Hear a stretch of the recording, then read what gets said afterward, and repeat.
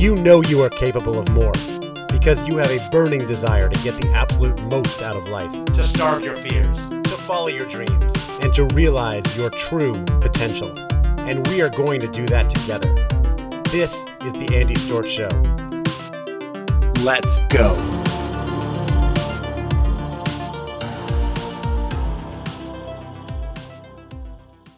Welcome to the Andy Storch Show. I am your host, Andy Storch. This is a show where we can come together to starve our fears, follow our dreams, and fulfill our true potential. And you know I'm always on a mission to do that, whether it's through reading, learning, interviewing experts, internalizing things going on in my own life, and sharing some of those thoughts with you. And I have an interview to share with you today with a guy named Mark Metry, who is very impressive, especially considering what he's accomplished at such a young age. He's in his early 20s. He's a best-selling author of the book Screw Being Shy. He hosts a really popular podcast called Humans 2.0. He is a speaker. He is a writer, a contributor to Forbes. He's done all kinds of stuff. And probably most impressive to me is he's built a huge following on LinkedIn. As I record this, over 80,000 followers, which is just amazing. I think we started producing content around the same time, and I have about 12,000. So he's just crushing me on there. Not that it's a competition, and I'm not too worried about it. I'm just impressed with what he's done. I enjoy a lot of his LinkedIn posts. And really, I said, what's most impressive is his following. That's not what's most impressive. What's most impressive is the turnaround he's made in his life and the way he's done it, that he seems to be doing things right.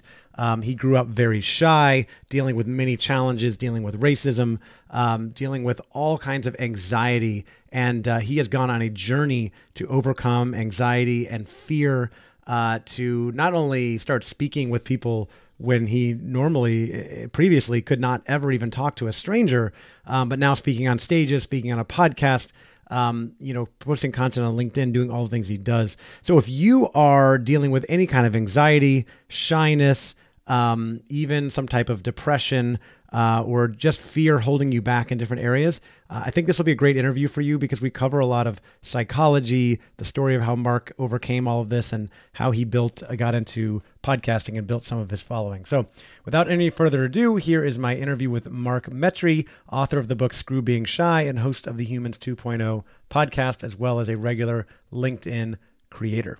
All right, I'm live with Mark Metry, best-selling author of Screw Being Shy and Global Top 100 2.0 podcast host, Humans 2.0 podcast host. Mark, welcome to the show. Andy, thank you so much for having me, man. It's about time we did this. It's about time we did this. Yeah, I remember, I discovered you on LinkedIn. I don't know how, we must have had a bunch of connections in common and we ended up connecting, and I started seeing a bunch of your content and then started seeing your stuff on Instagram, and you would comment on some of my stuff. And it's like, yeah, this guy's doing some really interesting stuff. Obviously killing it on LinkedIn. You've got, I'm looking at it now, 75,000 followers on LinkedIn. Nice. You've got this really popular podcast, Humans 2.0, and just came out with your first book. And you've done it all at a really young age, much younger than me. I'm working on my first book right now and talking about how it took me so long to kind of figure things out. And I know we're all still figuring things out, but glad we're able to finally connect live, and I figured it'd be good to share some of what we talk about with the audience. So for people that don't know you, maybe we'll just start with a little bit of background and introduction to who you are and what you do. Yeah, of course, man. I feel like I've worn so many different hats. I feel like I do so many different things that at the end of the day, it just comes down to my passion, my purpose, and that's really focusing on how can somebody have freedom over their lives? Not just like financial freedom, but true freedom in many different senses, whether that's physical freedom, of course, or emotional freedom or mental freedom. And personally, as myself, I've been at a point where I was making a ton of money in my life, like a long time ago, 6-7 years ago, and yet wasn't really successful. At least in my eyes, didn't really get to experience life and enjoy it. And after hosting my podcast and talking to a lot of other leaders, you just begin to realize just different trends of different billionaires you have on to the co-founder of Netflix. And you just begin to realize that success is definitely multifaceted. And just because someone has a lot of money or has a lot of professional success doesn't necessarily mean that like their mental health is in a good spot. And so that's what I've decided to like really try to focus on, because this is very much like an invisible problem, and any problem in our society that's invisible usually impacts more people, but yet it doesn't get addressed. And so I'm just trying to do my part based on like my life experiences and what I've learned. So I love that. Any problem in society that is kind of invisible probably impacts a lot more people than you know, or you realize, or you think about. And something I've noticed in going on my own journey and interviewing hundreds of, dozens of people, a couple hundred people as well through my podcast, is that we often think that our struggle belongs to us alone. And yet so many other people are dealing with the same fears, limiting beliefs, struggles, challenges. And it's only when we actually talk about it and bring it to the forefront that we find out that, oh, I'm actually not alone. Other people have dealt with this too, and I can get help. Yeah, 100%. And I think like just realizing that and having that awareness is so powerful. Like I remember growing up, I never really heard the words, like I didn't know what mental health was. And so when you go through an experience, whatever you are the most surrounded by is invisible. And I remember I heard this analogy once.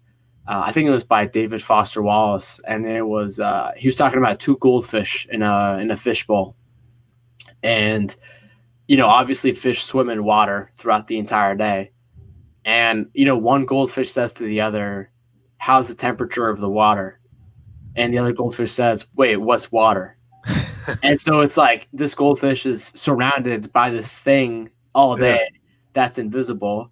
But yet it doesn't really know, it doesn't really see it. But yet, let's say it wants to leave that fishbowl. Let's say it wants to go above water. It can't. And so the water limits it, but it doesn't really realize it's there. And so I've just learned like that's how everyone's life is, like in their own unique way based on like their story. And I think a lot of people too end up growing up and like not really seeing their story as their story. Like I remember like personally for me, and also talking to a lot of other people who went through a lot of like interesting stuff. A lot of us thought like you don't have a story, like you're just some boring old person. And the reality is like that's because you're encapsulated by that reality all day, every day of your life. And so it's only until like you begin to talk about it and gain the awareness and like the language for it, where you really begin to construct these things in like your favor that can help you, if that makes sense. Yeah, absolutely. And you've got to put things in your perspective, how they affect you. But there's so many other people out there dealing with similar things. And, right now, you and I are recording this during pretty tumultuous time in early June. The Black Lives Matter movement has been rising with protests in cities all over the country, starting in Minneapolis. And in your book, Screw Being Shy, I started reading some of that the other day, and I know you dealt with a lot of racial discrimination when you were younger, that you were really shy, which led to a lot of challenges, and of course led to you some of the discrimination and writing the book. You could talk a little bit about some of what you dealt with and how that became a big challenge for you in your life. Yeah, of course. So, for me, obviously I'm not Black, but my parents came from Egypt. And they immigrated to the U.S., to the East Coast, Northeast, like a year before I was born here in America. And, I remember growing up in like the inner city. And so there was like a lot of diversity already. And so I didn't really face that much racism. But I remember, a really interesting point in my life was I remember moving to this small town outside of the inner city, very rural area with like 5,000 people in that town, and a lot of nice people in that town for sure.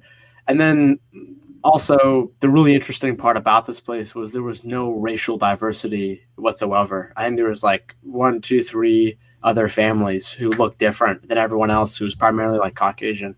And then also like at this time in America too, this was like post 9/11 era. And so if you were like Middle Eastern or you kind of looked colored, you were called like a terrorist. Like people thought you were like a ISIS. I mean, that wasn't a thing back then. Yeah. But people thought you're like some Islamic fundamentalist, even though I'm not even Muslim. But so really, I faced pretty terrible things. It wasn't too terrible, but I remember just having memories of like people like giving me death threats, vandalizing my property, being called like a sand, like just a ton of different things throughout my entire life. And so I remember kind of slipping into this mentality pretty early on that I didn't realize then, but it was just this mentality of like, nobody wants to hear your voice. Like everywhere you go, you're the one that's like always different. You're never going to relate to these people or anything like that. And it just made me very, very socially anxious, could never talk to people.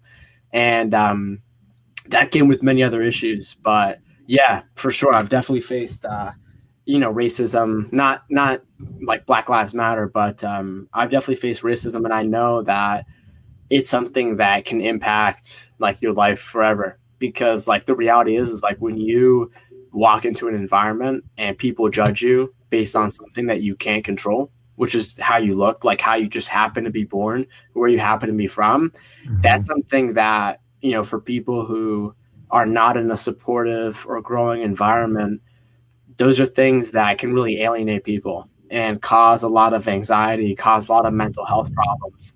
And the reality is like, this happens all the time, like this happens all the time. Like it doesn't necessarily have to be murder, but in so many different communities, like around the world, there are people who are being discriminated as a result of this. And personally for me, I'm more kind of like, because of what I do, I'm more focused on the mental health side of that and to see how that affects them, because I know what it did for me. And so, yeah, I mean, it's definitely something that's brutal, but I hope one day we can like look back at these times and for humanity to be better. I do hope so as well. I hope that all of this is leading to accelerated progress for sure in our society. I think it is.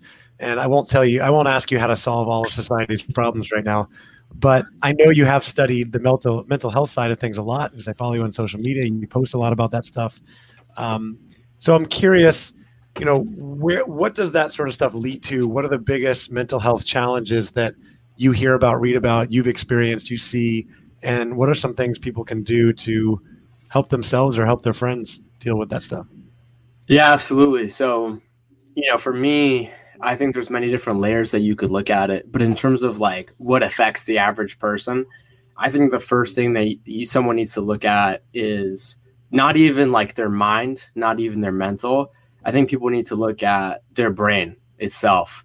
And what I mean by that is like, our brain is this survival organ that is very, very smart, very, very intelligent, very, very interesting, and has been evolving throughout thousands of years to really help create this reality that keeps human beings alive and safe.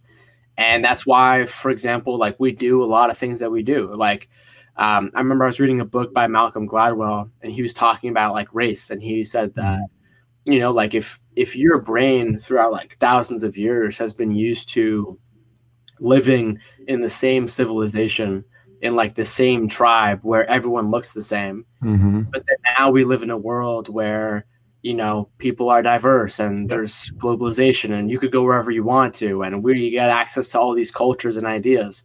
There's definitely a default part of some people's brain that naturally fears the unknown, people that don't look like them. Right. Because they're threats. They're perceived as threats. Yeah, exactly. And so that's like one of the key themes that I would say for people to just start learning. And like once you begin learning about that, you begin to see how like terrorized our brain is today in this world that has been grown through evolution. You begin to realize like, wait, hey, like when you live in a world where you can get any kind of food delivered that's been invented like over like the last 50 years, that's like some crazy like ice cream sundae with like Sour Patch Kids on it and all this stuff. Yeah. And you eat that. If it takes more than 30 minutes, you're upset.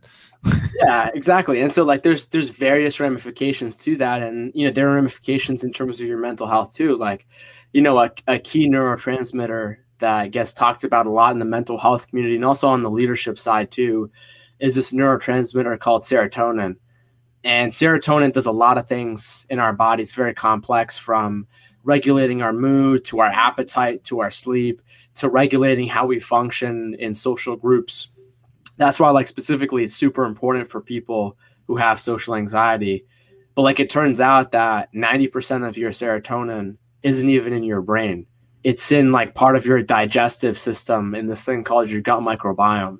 And so like, when you begin to learn about these things and you kind of look at the science, you begin to realize that the modern lifestyle that most people are in environments where their brain is not going to be doing well. And the reality is if your brain is not doing well, just like at a physiological, biochemical level, because of how you are moving it, what you're feeding it, what it's getting access to, if your brain isn't strong, then your mindset isn't going to be strong either. And so I feel like people, like, just when each people like look at themselves like at an individual level, you see these different layers. And specifically in terms of mental health, I think if people just looked at their brain and saw how they were treating it just from like a objective scientific perspective, and they began to like do some of these things or just change their behavior a little bit, I think they would see a lot of difference, from like being able to focus better to being more at ease. And so that's what I would say to like look at first. Yeah. So what are some of the things? I know you post about some of this stuff all the time, and you and I are pretty aligned on, what people need to be doing and some of these things to take care of our physical health, our mental health. So what are some things people should be thinking about doing or could be doing to not only improve their mental health, but their focus and productivity? Because like you said, whether you're an entrepreneur, you're in the corporate world, you're an employee, we all have a lot of things we need to get done, and we're all bombarded with distractions on a daily basis, whether it's text, social media, emails, requests from other people, marketing, advertising, all the crazy stuff going on in the world, things we can get at our fingertips. So what can we be doing to improve our health and our productivity?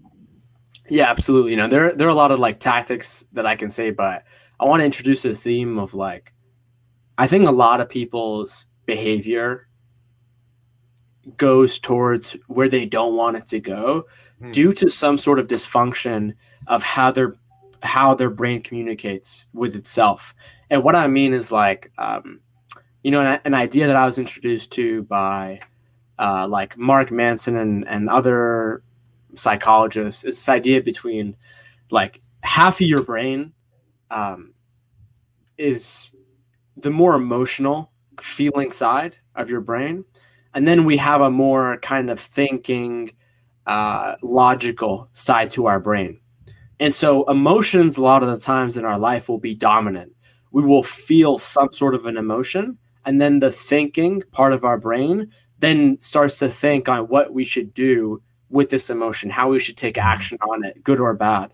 Yeah. And so a lot of us have these two halves of our brain that don't actually talk to each other, because a lot of it is due to, if you experience something traumatic earlier in your life, then you face a lot of stress, and a lot of people's go-to natural reaction to that is by shutting down and compartmentalizing problems and just trying to shove them in the back of their life and not think about them and try to ignore them. And the reality is that can still control your behavior like 10 years down the road. That's just how the human animal works. And so finding ways to open your brain to communicate can be extremely powerful.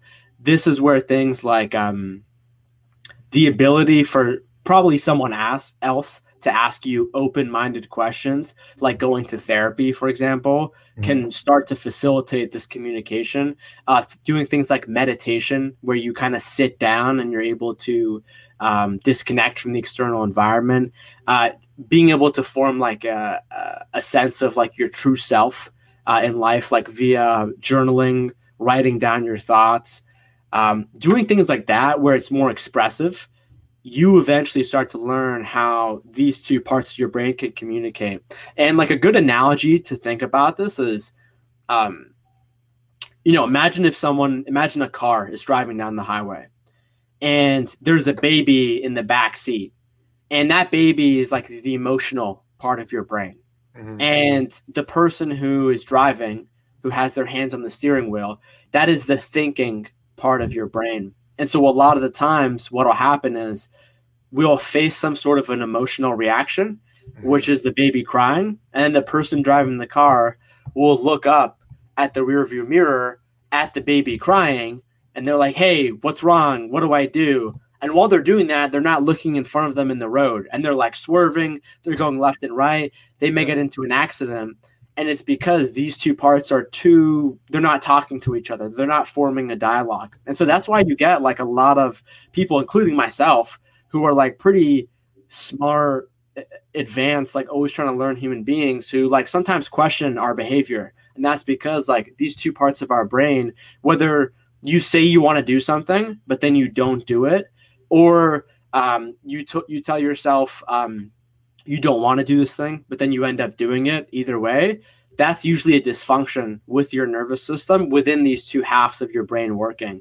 So I think one of the main things that people can do is learn how to bridge these types of communication between the more emotional part of us and the more thinking part of us. And like the reality is like as a guy, as like most males are, a lot of us try to be very thinking dominated, but distant and reserved from our emotions. And like the reality is like when you do that, sometimes you don't necessarily face the high and the lows of the emotional reactions. And so we kind of put it on as a defense mechanism to try to protect us, when in reality is you need to have a good mix of the sort of feeling emotional part of you and also the thinking more logical side to you. It's almost like imagine a balance, a scale, and then like a heart on one side to like symbolize feeling and emotion, and then a brain on the other to symbolize kind of the more thinking side. And so I feel like a big part of that, aside from like biochemical reasons that we talked about before, I feel like those two like core themes trip up a lot of people. Yeah, absolutely. And I hadn't heard the analogy to the driver and the baby in the back and the emotions. I've looked at and run programs on how the logic part of your brain, the prefrontal cortex, operates, takes care of a lot of what you do, but then the amygdala, obviously takes over a lot of times when you're faced with these threatening situations, which I've talked to a lot of people about this. As you pointed out, throughout most of our history, that served us well, right? Because if you're being chased by a lion or a tiger, your amygdala tells you like, hey, you gotta run away right now. But now it's like, oh, you get an email or someone comments on your post and says they don't agree with you, and your amygdala fires, and all of a sudden you want to get in a fight with somebody, or you run away, and it's like, whoa, like you said, your brain is bombarded. It's not really prepared for the modern society that we live in, which is why we have to, take a look at doing some of these things to take care of it. Yeah, of course, man. And like, my book, Social Anxiety in specific, I focus on this in the fact that like social anxiety is not new. It's like one of the oldest, most primal human fears. And I even remember when Seth Godin came on my podcast, he told me this, and he gave me this beautiful example of, a lot, humans survived because we lived in groups, and our brains equated living in a group with survival and being safe, which was very much true at the time. Right. And so Seth was telling me that, if you were in some sort of a tribal meeting with your leader and you spoke up and maybe you disagreed, maybe you had different opinions, a very common punishment for that was social exile, kicking you out. Yeah. And kicking you out means you're alone, which means you're basically going to get killed. You're going to get eaten. You're going to get kidnapped. Yeah. And so social anxiety is very much like something similar to that. And it's just really interesting to see, like you said, like how these things play out, and the fact of like, because of amazing technology, we've been able to like 10,000 times X productivity and like have access to all this awesome stuff in our phone and like do the craziest stuff on LinkedIn and so on and so forth. But it's like, it's also a mirror. It's a model of the world and the different ways that our brain has developed these feedback loops to grow with the world at a social level, at a psychological level, at a sort of biochemical level of like your body and your brain, and maybe the sun too. You really see how a lot of these things are being manipulated today. And the reality is like, if you don't know this, this is not like, some of it's common sense, some of it's not common sense, but it's like, if you live in the world that we live in today and you don't know these things, you could live your entire life and just think like, this is the way that it is. When in reality, there are like certain knobs and levers that you can push and pull and have some sort of a different effect, have some sort of different output. And you like really begin to like make strides in improving your life. Yeah, absolutely. There are a lot of people that live a lot of their lives in anger or fear because of all the things going on around them in society. You know, someone cuts you off in traffic, you know, and you're getting right. I've seen it many times, and it's just crazy because logically it's silly. This is why I'm such a big advocate of meditation and mindfulness, because for me, I was never like a crazy angry person, but having meditated consistently for 5 years now has changed me so that if someone does cut me off in traffic, or I merge in front of somebody else and I see them flicking me the bird and I'm like, why? Like what? This is not really a threat to you, right? But we perceive it as a threat. And if we're not aware of that, so I like that you bring up that point. Like you could go through your whole life, but the more awareness we have, the more we can do something about it. Yeah, of course. I one time saw this quote and it went something like, people use other people, events, situations to relieve themselves of psychological stress. And like the reality is like that person who's driving, like I bet they have a ton of other things going on with their day, or that anger, that fear, that stress is just compounding and building and building and building. And the next thing they know, you know, the thinking part of their brain is like, oh, you're so mad and pissed off because this guy just cut you off. And then they have an emotional reaction when in reality, it has nothing to do with you.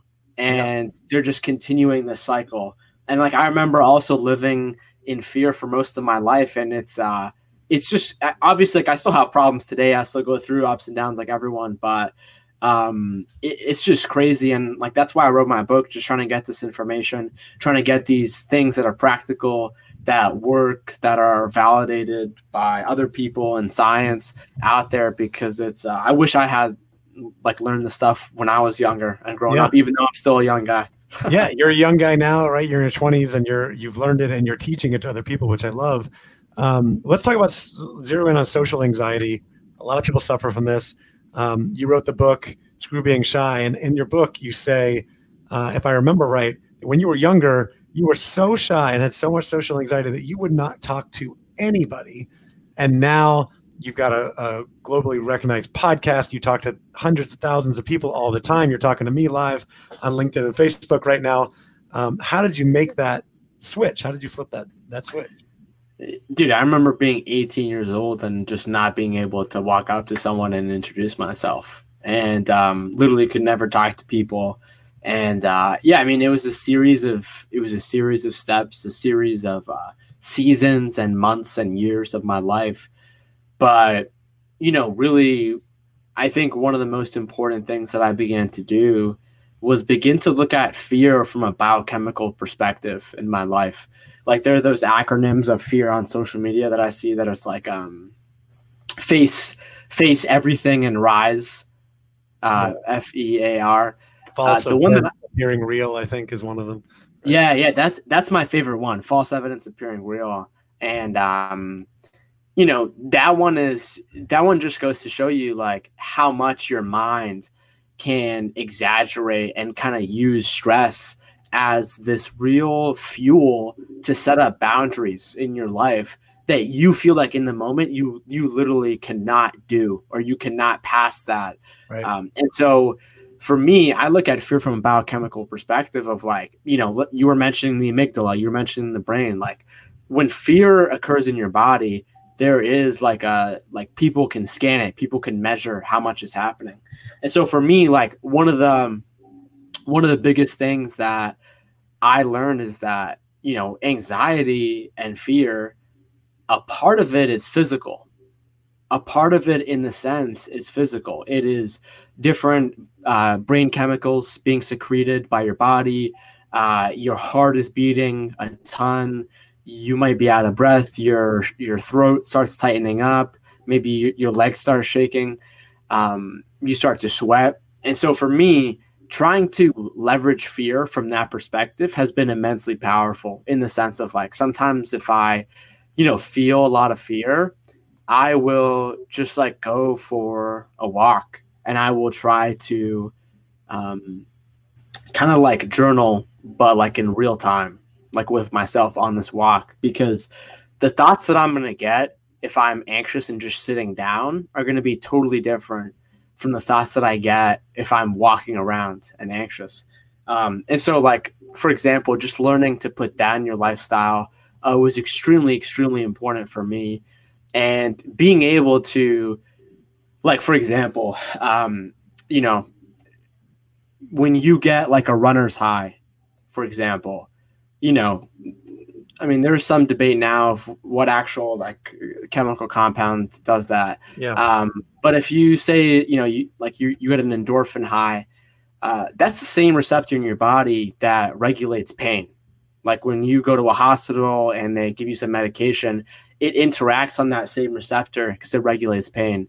And so people with social anxiety who talking to other people is painful for them, trying to look at underlying ways to manage that social anxiety pain is a great outlet for you to then be able to relieve the fear a little bit, begin to lessen the load of it, and then begin to expose yourself to that fear. Like I remember when I first found out I had social anxiety when I was 18, I began to like go out there and I started to talk to like random people. And at first I couldn't get myself to do it. Like no matter what, I just literally could not walk up to someone, and I could like literally feel my brain holding me back. And at that time I was like over 200 pounds and I didn't know anything about health. I didn't know anything about science, but it didn't work. And so I kind of went through this period where I really was able to transform myself, physically speaking, lose a lot of the weight, focus a lot on my diet and nutrition and exercise, kind of the physical aspect of what I was talking about. And then I was more able to then break down to myself, how do I expose myself to these fears?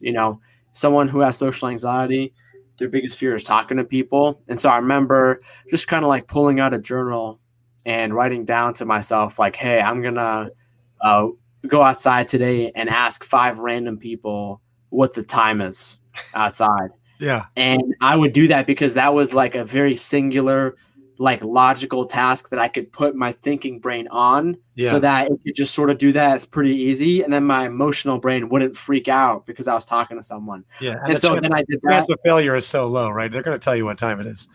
Yeah, of course. And then I would like work my way up to that. And yeah, I could go way more in depth into it. There's like 4 key layers of social anxiety, but those are some of the things that I begin to do for sure. So it's basically about recognizing the fears you're having, breathing, slowing down, writing some of those things down, talking to yourself about it, understanding what you're facing, and then starting to take some baby steps towards that. Like if it's social anxiety, going and asking 5 people what time it is, and then maybe working up to having more of those conversations. But then you made a huge leap and you started the podcast and have this huge following on LinkedIn. How did all that come about? I'm curious. Yeah, I remember in like 2017, I was just like trying to live my life. And I remember just, remember still running into problems that I didn't necessarily have solutions for. And I remember just like thinking to myself, like, I need to get in touch with the people that know what they're talking about. I need to get in touch with like the real leaders, the real experts. And I was like, how am I going to do that? And I was 20 years old at the time. And I was like, how is a 20-year-old going to get access to, a lot of the influential people that I have on today? And I was just like, I'm going to start a podcast. I had a background of like online marketing, so I knew I could definitely like market it, grow it. And that's what I did. And I kind of use it as a very like selfish self-development tool for myself. Like I like got into meditation and I started interviewing like the best meditation experts. I got into nutrition, interviewed the top people on that. And honestly, that's still kind of how I use it today.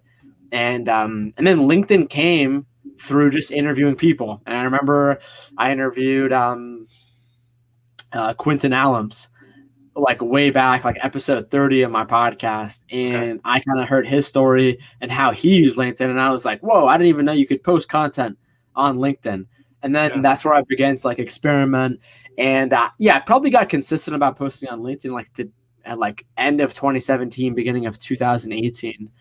And I mean, ever since then, it's been, a part of how I communicate with the world. It's been a massive platform for me for both like my professional growth and also my personal growth, just meeting the right people. So yeah, it's been awesome for sure. And I try to introduce as many people to it as well. That's awesome. I love it. And coincidentally, it's funny. We started our first podcast around the same time, started posting consistently on LinkedIn around the same time. And you have a lot more followers than I do. So I'm not comparing though. Not comparing. Good. Don't compare yourself. No, that's good because you post a lot of great content that I learn from all the time. We're all in different places on the journey, and it's really been really cool to see all the stuff that you've been doing on there and how you've leveraged it and utilized it to help people.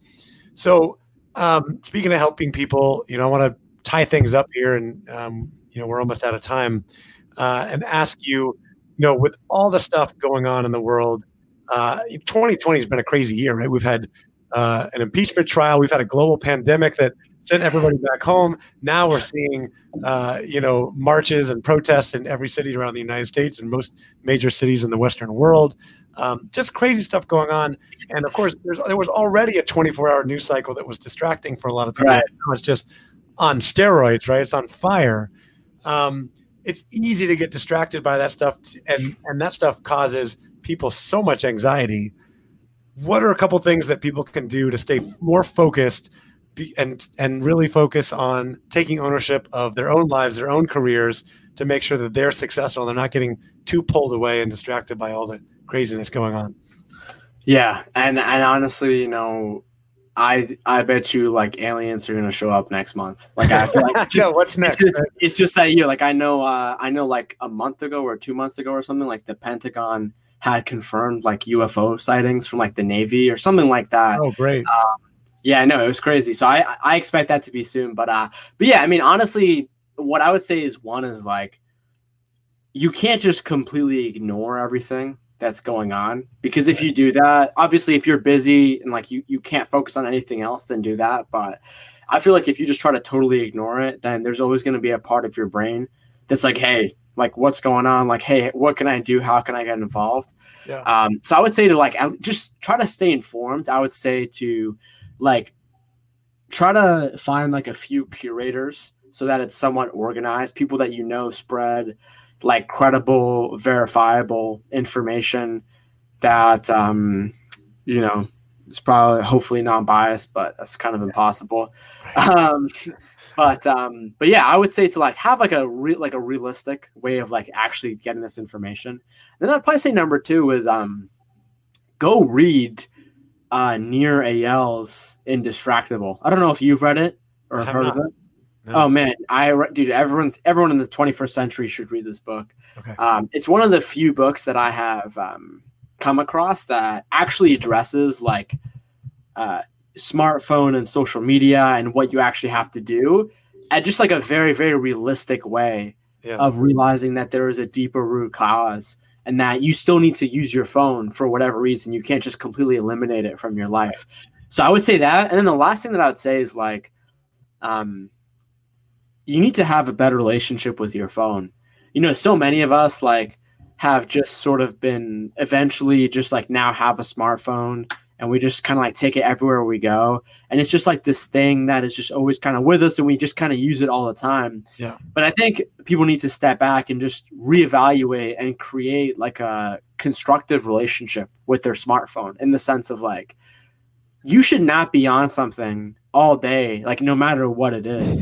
And like being able to like put your phone and like let it charge for like 2 hours in like the corner of your room, and then you go do something else, is something that I think a lot of us need to get into, of like these zones of just complete focus. Like if you're going to be on your phone and you're going to be on LinkedIn or you're checking your email, you're on social media or whatever, you should actually sit down and actually focus on what it is, what you're doing on your phone. Yeah. But if you have something that you don't want to do on your phone or something totally different, sit down or stand up and focus on that. Don't focus on like having your phone in your pocket and like checking it every 5 minutes. That just totally is not a good relationship. Yeah. And then of course, like shut off your notifications. Like, I don't know about you, but I have all of my notifications shut off except for a few, several people on like my favorites contact list. Yeah. But like other than that, I have all text message notifications, all calls, all social media, everything shut off, because I want to be in a relationship where I'm choosing my phone and my phone isn't choosing me. Aside, than like the really like the most important people in my life where I need to be in contact with them. But yeah, that's what I would say too. So I hope that was helpful. It is very helpful. It's a big one. I know a lot of this stuff, but it's still a great reminder to me to try to take control, right? To take control of your phone. And people don't realize that, there are a lot of highly paid professionals out in Silicon Valley and other places who are spending all their time, who design the smartphone and all the apps on your smartphone. And their one question is, how do we get people to use this more? How do we make this more addicting, right? That's the whole goal, to get you using it more. And that's why those things are so addicting. And oh, look, I'm getting a phone call right now while I'm trying to record this. And it's ringing in like 4 different places, so I don't even know how to stop it. There we go. Perfect example. No, I think that's really great advice. When I've given talks in places about how to be more productive, one of the things I always talk about is just take your phone off your desk. Everybody has their phone sitting right next to them. And, there's plenty of studies that show that you're trying to get work done and then you see a notification pop up. And even if you don't respond to it, just seeing the notification pulls your brain away from what you're doing. And it takes you something like a full minute or more to get back into whatever you were doing. And if you add that up throughout the day, you lose like an hour of productivity, maybe more, that you could get back if you would just, take the phone off the desk. So really, really great advice there. Yeah. Last question for you, Mark. This podcast I've created, this show and the podcast that it will be on, created to support my book, which is called Own Your Career, Own Your Life, all about helping people to stop drifting and take control of their future. When you hear the phrase own your career or own your life, what comes to mind? What's one last piece of advice you would give? Honestly, like, I think the flip of that, of like when it comes to drifting, I remember for me when I was drifting in my life, and when I look at it, it's because I wasn't living the truth of who I was. Why wasn't I doing that? Because the truth is painful, especially if you've been escaping it your whole life. And a lot of us don't want to have access to that direct pain. And so we try to use our vices in whatever sense of the way to try to escape from life, escape from that pain, therefore never getting to the truth of ourselves, and then just always drifting. Doing the opposite of that, of living in the truth, finding the right ways to cope with your pain, is going to make you live the truth of your life. And that's how you own it, So self-awareness, connect with yourself, with your truth, and take full ownership of your life, live intentionally. I love it. Mark, this has been awesome. Thank you so much for coming on. I am recording this live on LinkedIn. I've got you tagged there. I imagine that's probably the best place to go for it. But for anybody who wants to connect with you, any other information you want to give? Yeah, no, I would just say connect with me on LinkedIn, shoot me a personalized connection request. And Andy, thank you so much for inviting me. This was fantastic. It was so great to be here. And after seeing you for so long, keep doing great to turn that relationship into a real live, at least virtual friendship talk live. So thank you again, Mark Metry, best-selling author of Screw Being Shy and host of the Humans 2.0 podcast. Thanks again for joining me, man. Take care.